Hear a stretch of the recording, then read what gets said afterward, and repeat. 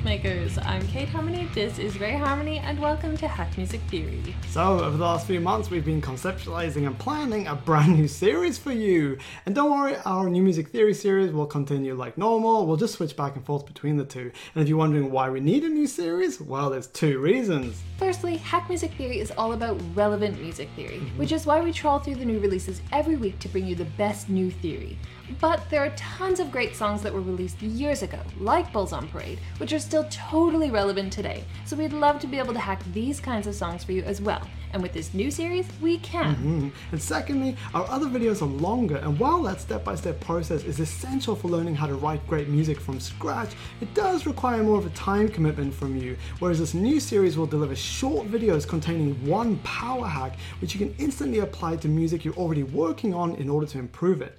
We respect your time and we appreciate you giving it to us every week. So this new series is a way for us to continue serving you, but to take up less of your time while offering you more in the way of insights into songs we wouldn't otherwise hack. We're super stoked to bring you a wider range of music theory hacks. We hope you dig them. Alright, it's time to open your door to Hack Music Theory. The Bulls on Parade verses contain one of the grooviest riffs ever. This is partly due to it having lots of syncopation and being in the pentatonic minor scale. But there's a very unexpected note in this riff that takes it to a whole new level. And it's not just the addition of this unexpected note, it's also where this note is placed. So the note is the 7, and it's placed between two flat 7s, before resolving to the root.